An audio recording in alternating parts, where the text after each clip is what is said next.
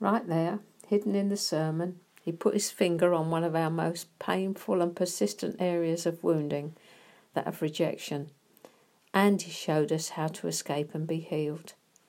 Lovely, isn't it, the way he finds us out in order to make us whole? He is altogether lovely. Sometimes, though, it isn't only rejection that is the source of our problem with judging others.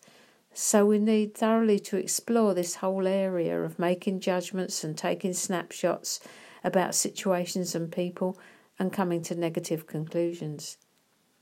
Sometimes it's the lens through which we perceive things that's our problem. So this message is for those of you who don't have a serious rejection issue, but recognise you do have a fallen nature which conflicts with the nature of Christ. Suspicion is fallen discernment. It's the easiest thing in the world to judge and criticise others because we're suspicious of them. Suspicion doesn't take any gifting or scholarship at all. We take a snapshot of a situation, we're suspicious, and bingo, we make a judgment.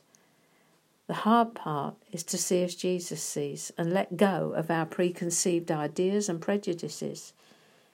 Some of us are like Simon the Pharisee. He looked on the outward, not the inward too. Find the story in Luke 7:36-39. Then one of the Pharisees asked him to eat with him, and he went to the Pharisee's house and sat down to eat. And behold, a woman in the city who was a sinner.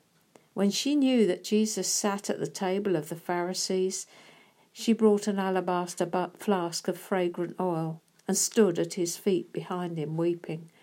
And she began to wash his feet with her tears and wiped them with the hair of her head. And she kissed his feet and anointed them with the fragrant oil. Now when the Pharisee who'd invited him saw this, he spoke to himself, saying, "This man, if he were a prophet, would know who and what manner of woman this is who is touching him, for she is a sinner." Here then is a prostitute, weeping, washing the feet of Jesus, and the Pharisee who holds himself apart as righteous, judging both her and Jesus.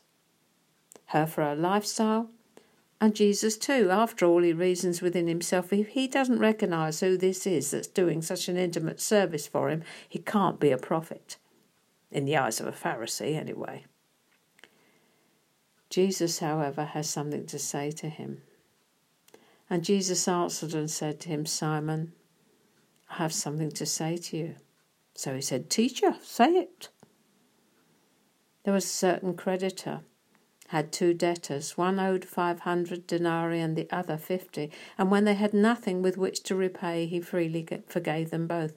"Tell me, therefore, which one of them will love him more?" Simon answered and said, "I suppose the one whom he forgave more." He said to him, "You have rightly judged." Then he turned to the woman and said to Simon, "Do you see this woman? I entered your house. You gave me no water for my feet, but she's washed my feet with her tears and wiped them with the hair of her head. You gave me no kiss, but this woman has not ceased to kiss my feet since I came in. You have rightly judged." Point taken, I think. Inference here is your first judgment was off base. Simon looked at the circumstance, knew the woman's reputation, how she made her living, despised her, and made a judgment about both her and Jesus, and he was wrong on both counts. Makes you think, doesn't it, about how you see people and situations round you. Is it the same as he sees, I wonder? This is how he sees you and what he would say to you. It's my perception of you that must govern your life. I am your inheritance and you are mine. My glory is what I want you to experience. You were chosen with all foreknowledge to live a life blameless before me. Accept that you are accepted. Heaven is open. Your response releases my provision. Live in the yes of your God. I created you to fully belong to me. My presence will reveal and provide everything you need. Live in me. It's done. It's done. It's done. I love every connection I have with you. My glory is what I want you to experience. In light of this, do Do you need to examine the way you see other people and repent? Change your mind? I'll leave you with the question.